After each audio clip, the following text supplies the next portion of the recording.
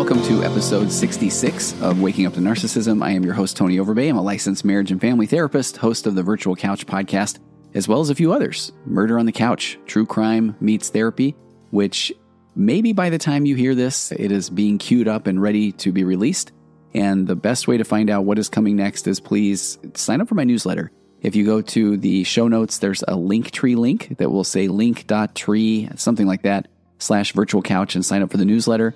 And you can also send me questions. I've been told that there might be a little bit of a challenge with the contact form, but if so, just send me an email at contact@tonyoverbay.com. And I want to know your questions. I want your stories. I want some poetry. We're going to talk about that today. And I also want to encourage you to look in the show notes as well and find the Waking Up to Narcissism premium question and answer podcast. It's $4.99 a month. And those proceeds do go to help people that are dealing with emotionally immature narcissistic relationships, everything from paying for some therapy courses, programs, hopefully, if the fund can grow, to be able to help people with everything from legal expenses and moving costs, because a lot of times that financial abuse is one of the things that keeps people in unhealthy relationships, and it is an absolute form of control, and that's some of the things that it break my heart. So today we're going to talk about a difference between rules and cuts. And at the time of this recording, I still, for the life of me, want to find some sort of creative title. So if you are listening to this, you have already seen what the title of the episode will be, and you will know if I finally just said, forget it, rules versus cuts, or if I came up with some clever something around commandments of narcissism or something to that effect. But when we're talking about rules versus cuts, and you'll get some examples of that, a lot of examples of that today from the Private Women's Facebook group. But there's a poem that I want to read first. And there's a thread in the group that it's amazing. It's beautiful, where a lot of people will share poetry. So I just asked if maybe we could put everything in one place. And so I really feel like this poem, it just encapsulates and captures what those cuts do or what those are like. And then I think that will then help us frame what the rules feel like when you are in these narcissistic or emotionally immature relationships, especially when you wake up to the fact that it's okay for you to have your own opinion, and little foreshadowing things like a toothpaste tube does not always have to have a flip top, that it can have a turning top as well. And that does not make you a horrible human being if you like one versus the other. So let me start with this poem, and let me get a joke out of the way first, because I think it's a beautiful poem. I think it's touching. People in the group talked about how it really brought a lot of big emotions out. But I was talking with someone else about poetry and the narcissist in their life, and we were making a lighthearted comment about the fact that this person never appreciated the client that was in my office's poetry because it didn't rhyme. And poetry is okay to not rhyme. So this does not rhyme, and it's powerful nonetheless. So let me read this. Author unknown, because I want to keep that confidential, but there are a lot of poems in the group that I want to read over the coming weeks, so we'll do that as well. So it says, I'm lost in your fears. They twist and turn, winding this way and that, then back again. An infinite circle. The lies slide like vines over the forest floor. I trip over the rocks of blame that you throw at my feet. I get peaks of sunlight, but catch only glimpses. The thick branches and leaves shroud the light and crowd the path. I find myself crouching lower and lower, taking up less space to make room for your ego. The night is drawing, but now I see the stars. They are my hopes and dreams. It surprised me when I learned the opposite of love is not hate, but fear. And the more I love, the less I fear. I no longer hack away desperately at your fears. I trace them, and I see them for what they are. Fear of showing yourself because who you are might not be good enough. Fear of owning your choices, because if you do, you'd have to accept the consequences. Fear of taking off your mask, because being vulnerable can leave you open for hurt. Fear of being wrong, because being right gives you a false sense of worth. The more I love and respect myself, the more clearly I see you. Your fears are not for me to hack away. I loosen my grip and climb. My view of this forest path has changed. Where it leads, I do not know. I look around and notice the air is thin up here, and I'm afraid of heights. But here, my wings can grow, and the light of truth heals me. It's beautiful. It really is. And talks about just what it feels like to trip over someone else's ego and to find yourself being small. And I love that analogy of climbing up to the top of the trees. And sure, it's going to be scary and you're afraid of heights, but ultimately that is the place where you'll grow. So I'm just really, I appreciate people that have creative talents like that. I feel like that poem says more in about 2 minutes than I'm going to try to communicate to you in the next 30 or 40 minutes with just trying to make sense of things that really just don't make sense. So on that note, there was a post that I thought it was a short post that then just ended up bringing so much content in the group. One of the members of the group said, even though I've been out for almost 2 years, I find it amazing how many rules I still catch myself following. Tony talks about death by 1,000 cuts, but I feel like I've had to live by 1,000 rules. I can see it's going to take a long time to figure out what are truly my own choices instead of old programming. And then she said, anybody else struggle with this, which I can guess everybody that is in this situation struggles with this. And a couple people commented and said they've been out for a year and it's amazing how far they've come, but how many rules they still think about. And somebody said, and not feel anxious while you're doing a specific task. And the person commenting there said that they were still in the relationship, so they weren't necessarily thinking in terms of looking at the rules that they were now trying to, unattach from. So someone else just said that so many rules and that they were introduced so passive aggressively that it's hard to even remember, she said, when we started following the rules. And she said she had been separated for almost 2 years and she was currently going through a divorce. But she said she was getting better at catching them now and slowly working to undo each rule one by one, but that can be really exhausting. And she says, I just asked myself, how do I want to handle this? What works for me? And do I really care about this? And someone else chimed in and said that sometimes they feel like they need to ask for their spouse's input on things as if they're not intelligent enough to decide for themselves. And I almost feel like that's where I want to jump in and say, you're an adult. You've been getting along well up to this point in your life. And so it's okay for you to like the things you like and do things the way that you would like to do them. And what can sound so probably off-putting to the pathologically kind person is it feels like, but then I'm just saying that, we're going to do it my way. And there's middle ground. I don't want to just immediately go to this concept of compromise because I think that's what our brain wants to do to try to make sense of what that would look like. And sometimes we feel like, okay, well, I know what compromise is going to look like. He's going to get his way, so I might as well just acquiesce and give in, and it's not that bad anyway. But it's okay to have a conversation around, well, we'll get there with some of these examples, but honest to goodness, toothpaste lids, you're going to hear some really interesting ones today where the more emotionally immature or narcissistic person just says, this is how it works. And the everybody knows is not an answer. Because I will give this example until the cows come home, that I still remember someone talking about the concept of common sense. And then I bring up the example of in some countries where a baby sneezes and a parent immediately puts their mouth around that nose and sucks up and spits out. And that's common sense to that person. And then to somebody else, that might be the most disgusting thing they've ever heard of. And why don't they use a tissue? Yet then for another person, using a tissue just seems crazy because why am I wasting tissue paper and I'm going to get it all on my face and I'm going to walk around. So it's just, let's just look at the way that people do things and why they like doing them the way they do. And if we start from there, now we're going to actually have adult, mature conversations. Love or control, not both in an adult relationship. So to the original poster, I had said, once again, you're creating content for me and for the world. And I just said that anybody seeing this post, let's talk about rules. And I just said, can you share the rules that you heard? And I feel like, okay, we've got death by 1,000 cuts, but I don't know, control by 1,000 rules. But I really feel like this is something that will resonate. So the first person that chimed in with a lot of rules, she said, here are a few rules off the top of my head. Protein is the cornerstone of every meal and must be present. So you can see already where we're going to go, that this is something that is being preached and told. And while there may be some truth in some of the rules, we're open to interpretation. And I know my wife and I talk about this so often that let's just take this one, for example, protein as the staple of every meal. And then it's who's to say that in a few years, we will find out that the nation is over-proteined. So being able to make an informed decision is wonderful.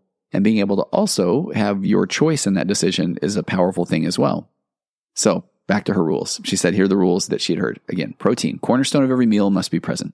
If meat wasn't highly visible, it was a constant barrage of complaints and questions. Is there meat in this? Where's the meat? I can't taste the meat. Now, to someone that is on a plant-based diet, then if they are hearing that, sometimes the word meat can literally give a visceral reaction.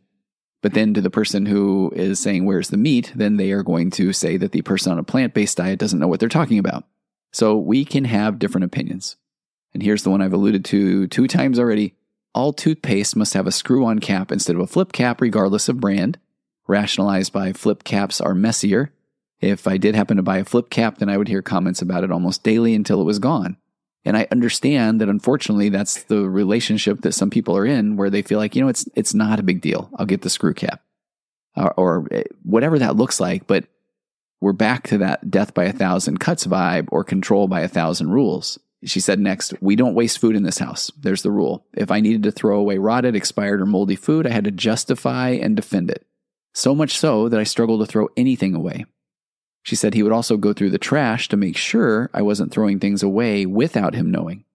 So apparently it was very important for him to be the throwaway police or the wasted food police or fill in the blank, which if we go back to control, I think it's pretty obvious that that's what we're hearing. She said if I didn't wear a certain color nail polish, or I didn't wear a certain nail polish color for over 10 years because he doesn't like that color, but she said no rhyme or reason. He was also very rigid about my hair length, our kids' hair length. I had to tell him after the fact if I was getting even a single trim on my hair. Otherwise, I had to promise not to cut too much because the kids needed to have certain lengths of hair. She said the bed must be made at all times, unless being slept in, of course. And so if some of you are saying, okay, well, it sounds reasonable. But then she goes on to say, this was hard to navigate because even washing the sheets was difficult because if he came home to no sheets on the bed because they were being washed, he would panic and I would hear about it for the rest of the night. Another common one, if dad is working, then everybody is working. She said this is present both in my childhood home and my home with my husband. If dad was doing chores, then everyone else had better be doing chores. But she said the thing is, the distribution of work was already highly imbalanced. The rest of us did chores on a regular basis, while dad did them when and if convenient and only sporadically. So when it came to making plans for the holidays, his family came first because he had very close siblings and siblings cannot be apart. Or she said another one, the kids had to read for 30 minutes every night. And again, here's where I think that there's a tie-in with death by 1,000 cuts and along with these rules, because somebody will say, well, it doesn't sound so bad. But she said this one was clever because it was hidden behind sound guidance for raising kids. Reading is good, but he would only allow them to read his books. She said the kids were little at some point, kindergarten or first grade, and they were expected to read Tom Sawyer, Treasure Island, 20,000 Leagues Under the Sea. So she said her kids grew to really hate it. And it was like she said, World War III to get them to compromise because it was all about control. And I think one of the unfortunate things is that this is a point where I would be curious to know what their relationship is with reading at this point in their lives. She said, I had to be ready for physical intimacy at his request. It wasn't always granted, but it was an expectation met with pouting and the silent treatment if I said no. She said the kids were only allowed to have dessert on Tuesdays and Fridays. And I hear versions of this one often, and I think it's so interesting. So let me dig a little deeper here. So again, kids were only allowed to have dessert on Tuesdays and Fridays. But she said it was so rigid in his mind that if someone's birthday was on a day of the week that was not on treat day, then it was a battle to get him to be flexible on having birthday cake. And she said the same goes for any holidays. If he did compromise, it became about a trade. And this is where I wanted to get into this. Fine, he said, I'll allow birthday cake on Wednesday, but that means no dessert for the rest of the week. She said I had to fight that battle many times. So if you're here, I imagine a lot of the people that are listening to this content have similar experiences. And if you're someone listening to it and these are the rules that you give someone, and if you're saying, well, right, but now is the time, welcome to the world of self-confrontation.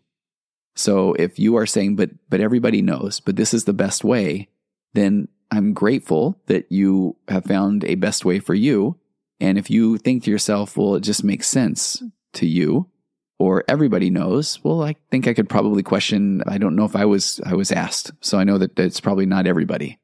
I know I'm being a little facetious, but I want the people hearing this, that if you're one who has been living by these 1,000 or 2,000 rules, to know that this is where I just want to bring that awareness that that's not healthy in a relationship. That relationships are built upon, tell me more, curiosity. What's your experience? What matters to you? And then eventually we work toward compromise, and I stumble over the word compromise so often because there are so many steps of communication that need to be had before we get to compromise. I understand compromise in a business setting it's this art of war, negotiation, compromise. And in that point, I think often if people are being, real with themselves in a business setting, that the compromise is that they win if they get more out of the deal. But I know there's also this belief that both people want to walk away and feel like they win. And I think there's psychology around that too. Maybe we have to confabulate a narrative that says, oh yeah, this is exactly what I wanted. But in adult human relationships, I'm feeling like I want to say, I will grant the concept of compromise and negotiation, but it needs to be from a very healthy place of tell me more. What's your experience? Because we'll find often that people don't really care about certain things. Or we'll find that people had completely different experiences growing up, which led to completely different experiences or expectations as an adult. And so we want to have a tool to communicate about these things before we try to work out what that's going to look like for our family, because inevitably, the more alpha, the more dominant, the more direct, the more intense, that person is going to most likely get their needs met and then feel like, okay, good, we agree.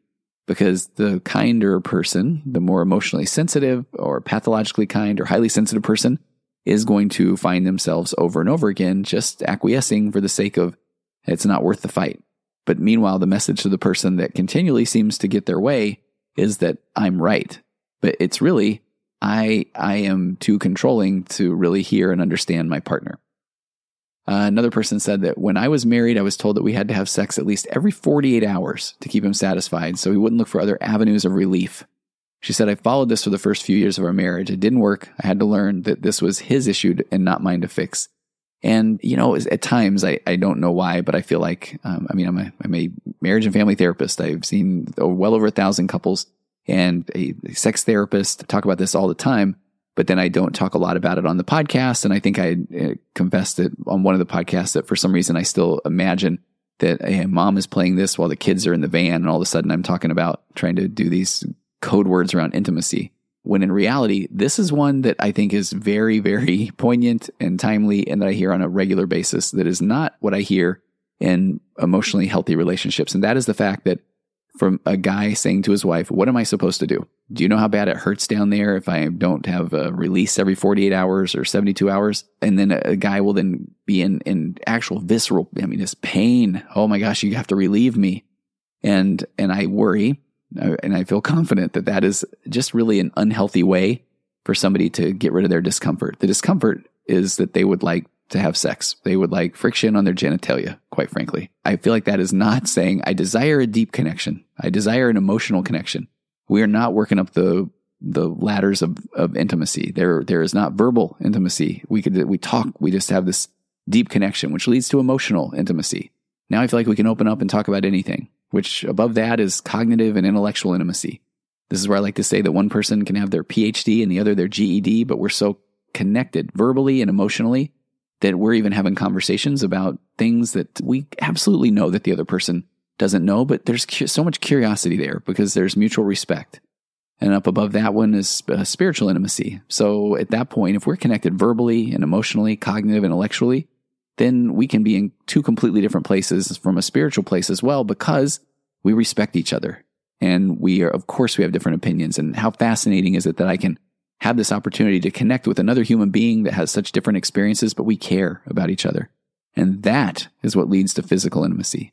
It's a byproduct of those other levels of intimacy.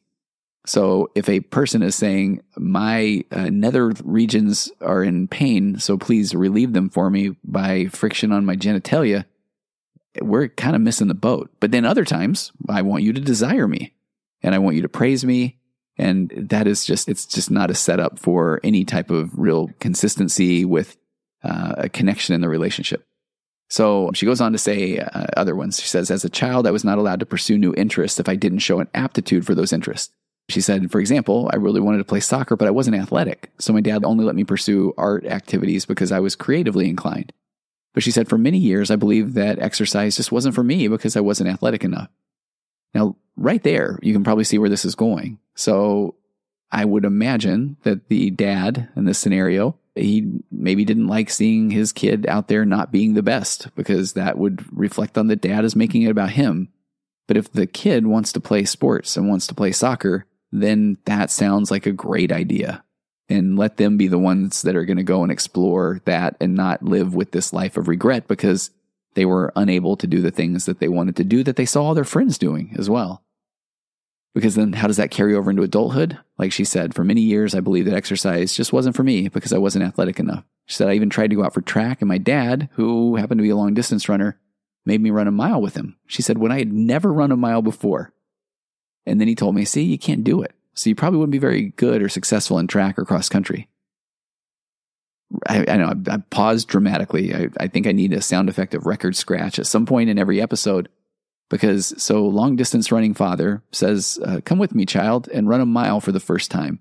Number 1, look how easy it was for me. Number 2, I beat you. Number 3, I was probably even faster than you were at your age. Number 4, see, this isn't something for you. And it's insane. It really is. So then she said that, she felt like she internalized that if I couldn't do something well or perfect, I should not pursue it at all. She said, I had to learn that mistakes and failing are just learning opportunities and not character flaws. So if you are a parent that is not wanting your kid to do something, I would love for a quick self-check-in.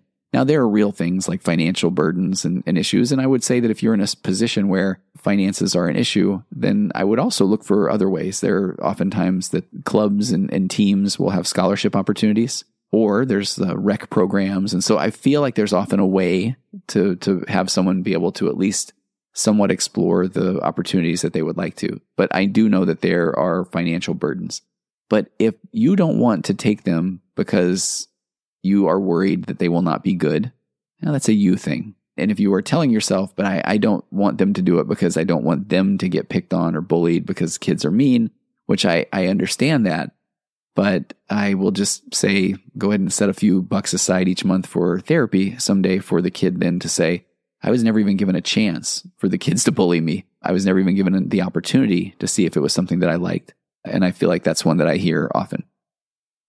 She said from her religious community that she said she's no longer a part of, and she said, and from her spouse, when she was newly married, there was an expectation to be the ideal, what she referred to as a Proverbs 31 wife. She said, I was expected to take on all the home duties, the laundry, the cooking, the meal planning, the grocery shopping, the cleaning, the organizing, along with finances, bill paying, taxes, budgeting, because she said I was, quote, better at it.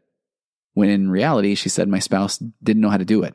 And she also worked a full-time job where she commuted quite a bit each day while her spouse was finishing school. His degree, he would say, are far more important than sharing the duties. And at that point, she had already graduated with a degree. And she said, this set a precedent for the rest of our marriage in which I was expected to carry a lot of the household duties on my own. She said, when we started having children, this included taking care of them and all that entailed. She said her opinion really wasn't asked after that point. She said he had to have the clothes he needed each day. I needed to have dinner on the table when he wanted. And she said, I thought I was being a good wife. I was actually being used and abused while my spouse had a lot less stress than I had. And she said this made me susceptible to depression. She had sleep issues and reactive abuse. She said, I internalized that his life, activities, and choices were the most important in our home. And she said, and sent him the message that it was okay to ignore my needs. And she said, I've had to learn to recognize what my responsibilities truly are and ask for help when I need it and let go of the things that aren't that important. And let me just take a moment here. When she said, I internalized that his life, activities, and choices were the most important in our home, and I sent the message that it was okay to ignore my own needs. This is one of the things that if you are struggling with, if I stay in an unhealthy relationship for the kids, and I understand that there's so much unknown out there, but I worry as a therapist, as a podcaster, as somebody that works with this population so often, that I worry that this is the message that's being sent to the kids. That if let's say in this scenario, and I'm working with men that are in incredibly unhealthy relationships with narcissistic and emotionally immature and abusive women, which is a whole, again, I know I did an episode about it a few weeks ago, but it's a whole different ballgame. And it is really scary because the man often is not being given any benefit of a doubt. But in this scenario, if you are buffering and trying to manage your husband's relationship to protect the kids, because you're worried that divorce will be bad for the kids. It's just, these are the things that I worry. Again, a kid gets their external validation from their parents. And so if the validation that they are going to have, if the validation that they are going to get is going to, in essence, be trying to learn how to navigate the emotions of a large adult human being that is their parent, that they are seeking to go to for guidance and for support and for safety. Then that's the what it feels like to be them is going to be someone that is learning how to read the room and put their needs second and try to go small when the other person goes big. But if you are developing a secure attachment with your kid, which means that they're the ones that are actually going through and experiencing life, and you are there to say, tell me about it. How was it? What was that like? Do you want to keep doing that? Or what else are you thinking? Instead of, I don't like that. I don't think you should do that. I can't believe you're asking me of that. Do you know how that affects me? There's a lot of I's and me's there, and not the cool kind that are, I worry or I wonder or I would like to know. So that message being sent, again, what breaks my heart is that the message we're sending is that someone else's life, their activities and choices are far more important than mine. And instead, it is not unhealthy. It is not narcissistic or egotistical to be able to have your thoughts, your needs, and your wants and to be able to express them, but to someone that's safe, because that's where it becomes a whole different experience.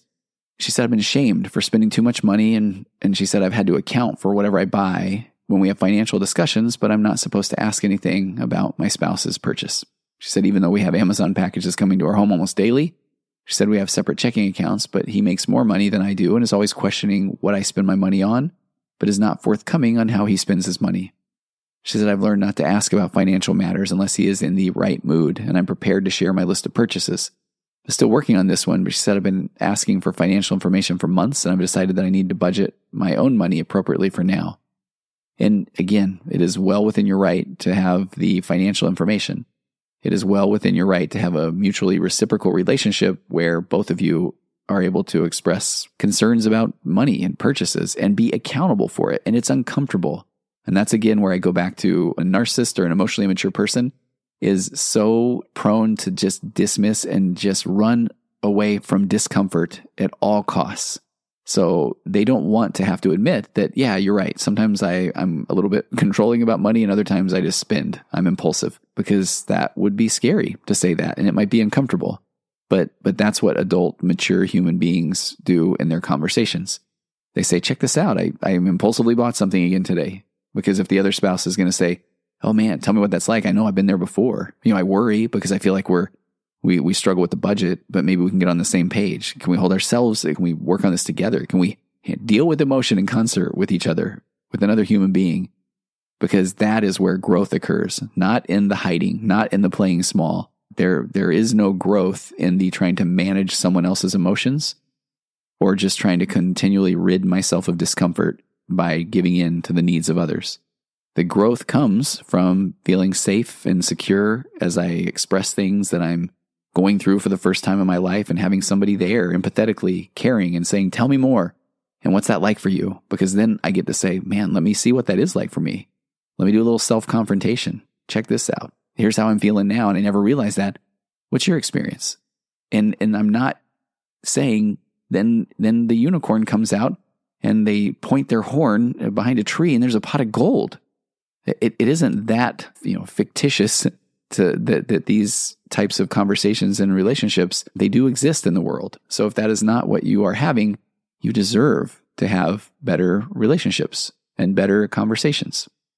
So here is where I almost just went with commandments. So the word commandments may still be used. You may have read that in the title. This person said, oh boy, okay, you can use all of the following. So she said, you shall never stop at Target because they disallowed Salvation Army bell ringers at Christmas. Shall always buy American made. He checked my clothing for tags for years. Shall never put any type of flavored coffee in the coffee maker. Shall always wash all new clothing and bedding before use. Shall never ask for things. This almost always was guaranteed by you would not get them.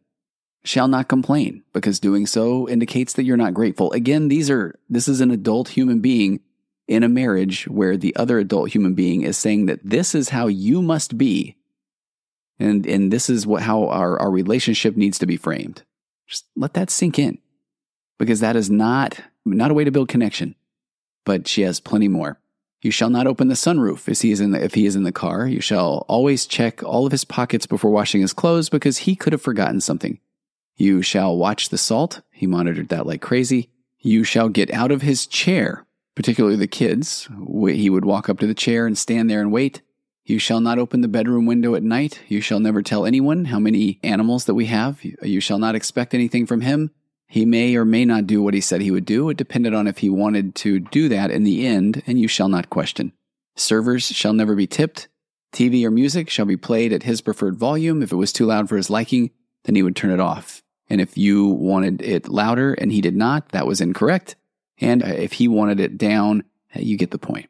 So she said, is that enough? She said, oh my goodness, what a miserable situation. So then someone else had chimed in and said, okay, maybe the title is going to be The False Commandments of Narcissism. So I think that does speak to this quite well. Another person chimed in and said, the one that I still catch myself abiding by is how to load the dishwasher. And I've already commented on this, I think, in previous episodes, maybe even in the Death by 1,000 Cuts. But she said, it's funny how the rules were always for things that he felt were primarily my responsibility, because of course he knew better how I should do everything. And to that one, I did say, I have literally and probably shared with other people that I could do an entire episode on narcissism and dishwashers. She's in a new relationship, and she said when her new partner was over, he was helping her with the dishes. And she says, because that's the thing that happens in healthy relationships without the expectation of sex later, by the way. He asked how I like things put in the dishwasher. And she said, I sat there dumbfounded. And I thought, what's the angle? And then I told him about my ex's rules with the dishwasher. Somebody else then just also chimed in and said that they also said, man, the dishwasher, why is this a thing? This is definitely how the rules played out in their home as well. And then other people chimed in and said, what is it about the dishwasher? And so I think that is one of those things that it's because it's a simple thing that then someone can criticize someone else about. When in reality, you can load or unload the dishwasher, to be honest, however you would like. Now, are there more efficient ways? First of all, let's define efficiency. But even if that's the case, is your goal to get into a relationship so that you can finally have your way and let somebody know how much better your way of loading or unloading the dishwasher is? Because if that is your goal for the relationship, then I would love for you to be able to make that clear maybe from the outset or from the onset of the relationship, that if somebody says, hey, what are your hopes and dreams? What do you want to get out of this? Do we want to have kids? Do we want to be able to save together? Do we want a retirement? Do we want to go on vacations? And if he says, I would rather have somebody say at the beginning, to be quite honest, I've got this whole idea around how a dishwasher should be loaded or unloaded. And so that's really my goal, is to find someone that is doing it wrong so that then I can correct them, and then they will then applaud me. And then I will feel like my life is complete, which I don't think is going to be the case. Someone else said that a memory was sparked. She said another rule of the household, that they were not allowed to use their dishwasher at all. Even though it was brand new, we had to hand wash everything. If we dared use the dishwasher, then there was a litany of complaints. The dishwashers are a waste of time. My family had to wash our dishes, so your family should too. I'll drink from this cup, but I'll bet it's dirty because you use the dishwasher, because the dishwasher actually doesn't do a good job. Or the dishwasher's too noisy, it is confusing, she said, which it wasn't, and I could go on. And then more people chimed in about the dishwasher. Someone else had commented and said the rules, so many, so unpredictable it felt like, yet he would rail on work or outside sources that would have a preference, not a policy, that he would never follow those preferences himself. She said the rules happened to be on the things that I did and not him. The kids couldn't have donuts for breakfast because donuts aren't breakfast, but then on the days that he would go out, or maybe a Saturday morning, and he would go out and run errands, then he would get them donuts and other pastries. But that was different because it was the weekend and he didn't have a chance to interact with them often. The kid should exercise a certain amount of time every day, but he would not put any effort into it. It was just a directive to me. And I also happened to be working full time. She said he had preferences on everything that he passive aggressively let known.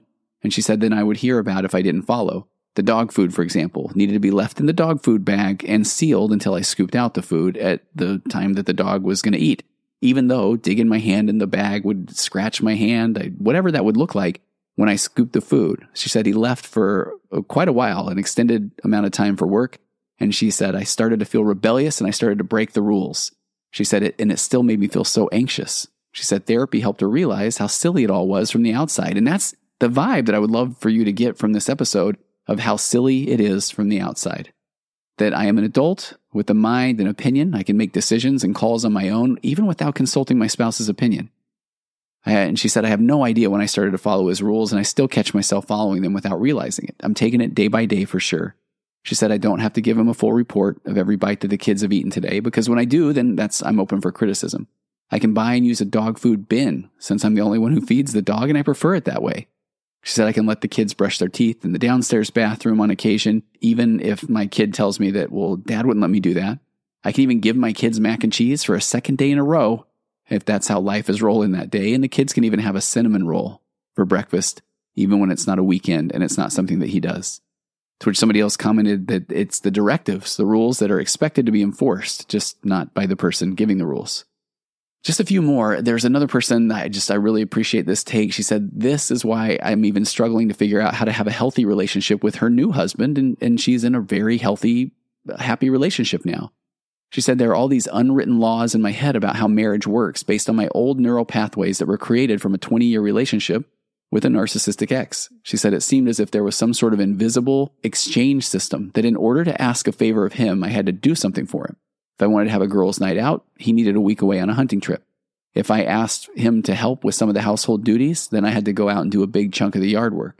If I wanted to spend money on something for myself, then he got to buy a new gun or something. And she said she has just a million more examples of this. And she said, I don't think I ever would have noticed how this is not a great foundation for a relationship and how I did not feel like there was unconditional love.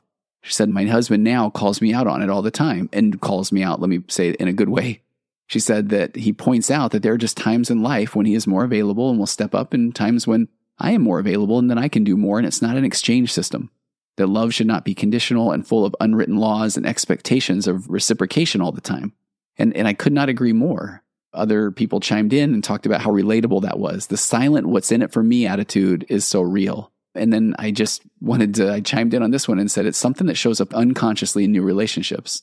Because at that time, when I was reading through this thread for the first time, I had a session with somebody pretty recently that it was just, they were worried about what they didn't know about relationships entering a new one. And the fact that they just felt so anxious about what are the things I don't know about a relationship. And when you're in a healthy relationship, of course you don't know what you don't know, but you're going to discover together, which then the relationship is filled with curiosity, which is amazing. She was very nice and chimed back in and said, it's interesting navigating a new healthy relationship with past unhealthy survival tendencies. And I really appreciated that phrase that she used. She said, my eyes are wide open as I've learned a lot in this past year. And she said she hopes that she can use this understanding to reach out and help even more people navigate this unknown. And I thought this was a really good take too. Another person chimed in and said that they also felt that they were living from these rules. And she said, I found myself guilting out of whenever her narcissistic ex-husband has the kids and has an appointment falls on his mornings or when he has the kids, and that responsibility falls on him. She said, even if I tend to everything else on their schedules, she said, the one I'm feeling guilty about now is to drop off our son at a therapist, then wait for 30 minutes with Wi-Fi, comfy sofas, good free coffee during a time that he has a break in his work schedule. She said, here, the rule is everything to do with the children that does not involve a trampoline park or a swim park is mine to do, not his.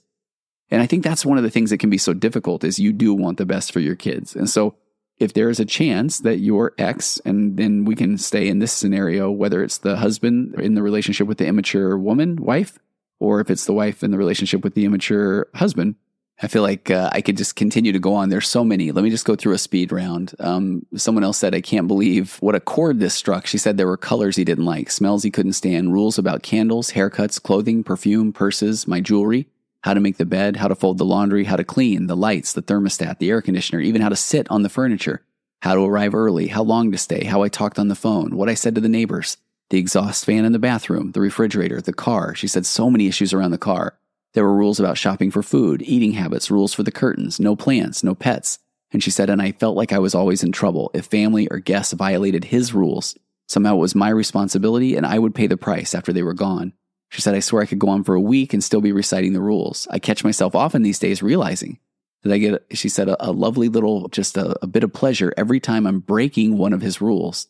The enormity of how bad it was has never been a real eye-opener. She said, I think I had become so programmed that it was second nature, but never again. And she said, my house now, my rules. And then other people chimed in, one saying, I lived so many of these same rules and I was made to pay if guests broke them. I needed to contemplate this better. Someone else then chimed in and said, the smells. She said, I can't use dry shampoo without him complaining about the smell. Candles, forget about it unless it's pine scented. If I wear perfume, he complains. If I put makeup on, it's who are you trying to impress? I don't care how you look because I'm doing it for myself isn't enough, and I could go on. Another person said he didn't like certain restaurants because their sweet tea was awful but made our kids order water everywhere. Showers should last no more than 8 minutes, but he never was able to provide the data of where the 8 minutes came from. Picky eaters were not allowed, but he could declare boldly what foods he refused to eat, such as oysters. The menu of dinners for the week couldn't have too much rice or pasta, but he was okay with potatoes. And she said she grew up in an area where rice and pasta were the staple, but then she also said, but that was part of what he despised of me being proud of my roots, yet he was beyond proud of his. So basically anything that a double standard could be attached to. We'll go through a speed round and then we'll wrap this one up. Another person said, had to buy his favorite brands or they were called poop brands. If we weren't 15 minutes early, we were late. If I didn't dry out chicken, he would complain that I was going to make everybody sick with salmonella. I couldn't turn the AC above 60 degrees for years, even though I have Raynaud's and my fingers would be numb with a sweatshirt and pants. Then he would proceed to get mad that we wouldn't go to sleep naked because it was a freezing cold room. If I complained, that meant I was ungrateful. I had to speak to him about feelings or important stuff at the exact right time, not after work, not when he was hungry, and not before bed. He made it clear that he liked all the girls' hair long. We couldn't cut it short. Also, he didn't like it up. He didn't like it when I wore too much makeup or skinny jeans or capris. We wanted time to go to bed early with him, but he wouldn't help get the kids ready to bed for years. And when he finally did, he rushed them and made them upset before bed. We had rules on how many nights he would prefer I stay up late versus I go to bed with him. I was a night owl and he went to bed as the kids were going to bed. The dog was never allowed upstairs because of his allergies, but he was the one who insisted on getting the dog, even though he knew he was allergic. So many rules around air conditioning, haircuts, spending money, but she said there were also other rules, like if you're tired, go to bed without reading or else he gets mad at you about it. Or if you say you're going to read, but you're on your phone, he gets mad about that. Or if you say you're tired, then don't go to bed. He gets mad at you if you turn out the lights, but if you go to bed with the lights on, then he gets mad that you didn't wait up for him. Or he asks you a yes-no question that feels like a loaded agenda. You have to guess the right answer or he gets mad. And if you try a clarifying question, he gets mad and barks. It's a yes or no question. Now, I read those as quickly as I could because that's the confusion. That even if you try to slow down and stop and make sense of these things, they're going to change. More people chimed in. You're so right. Rules like when the movie is over, you have to stay in your seat and watch the credits until the credits are all the way done. Somebody else chimed in and said, yep, that's one for me too. And another person did say, reading all of this made me realize something, that my husband is hypervigilant about not appearing controlling, that there are definitely examples of him having rules around kitchen cleaning, money, etc. But she said, here's what's funny or weird about it. He uses himself as the standard to which I should be measuring myself. He's under the impression that if he's doing or not doing something, I should be too. This way, he doesn't think he's being controlling. For example, she said he decided to stop buying his protein powder because of cost. And so now he's recently berated me about not using mine. His rationality, he stopped buying his, so I should too. Same happens with cleaning the kitchen. Now that he's cleaning it more, everybody needs to be better about putting their dishes in the dishwasher right away, even though he was never that diligent about the dishes when I was the one cleaning. His control is super covert to me, and like others have said, uses a great deal of guilt. And even more so, though, he puts rules on communication because that's less tangible than him controlling how much money I spend. I'm not allowed to make faces when I talk, no interrupting him in his long rants, don't be on my phone while he's talking, act very interested but not too emotional. None of these rules apply to him, and if I break one, then he uses that as an excuse to turn into a raging teenager and say whatever harsh, cruel things he wants. And while I feel we could go on, and maybe we'll save this for a part 2, but I'll wrap it up with a comment that really did, I know I use this phrase a lot, breaks my heart. But one of the women in the group said, one thing that I really am having issues unlearning in my brain, even though I'm still married, she said, is that my worth or worthiness of love directly correlates with my productivity. If I do enough, things are copacetic. If I'm not productive enough, I'm met with anger, tantrums, name calling. She said, my therapist is trying to really drill into me that my worth is not based on productivity. And I think that's one of the challenges here. And people had chimed in and related as well. One of the people said, I can really relate. When my therapist sent me a copy of my treatment plan for therapy, the word busyness was highlighted and underlined. That we're so much more than that, but it's so hard to undo. And we didn't become busy producers in a vacuum. It was an important protector at some point, and maybe still is. And I think that's one of the largest challenges with the group of kind people that are in these relationships with emotionally immature or narcissistic people, whether again, male, female, whatever the dynamic is, that you're a kind person trying to make sense of things, trying to do enough, because when you do, then that's some of the times where you are met with some bit of validation. But then when these rules just continue to change and they aren't enough and they are crazy making because you are absolutely losing your sense of self, then that can be this position where you just start to feel like, I just can't make sense of anything because it's nonsense. So if you have additional examples of these rules, send them to me. contact@tonyoverbay.com, and we'll do additional episodes based off of this, because I guarantee that there are going to be people that are going to just resonate with this concept of these rules, these just double standard or passive aggressive or do as I say, not as I do rules. And again, just know that if that's what you're dealing with in your relationship, it's not an emotionally mature, healthy relationship. And it's okay for you to do things the way that you want to do them, and especially to be able to have conversations about this. So I appreciate your time, and I will see you next week on Waking Up to Narcissism.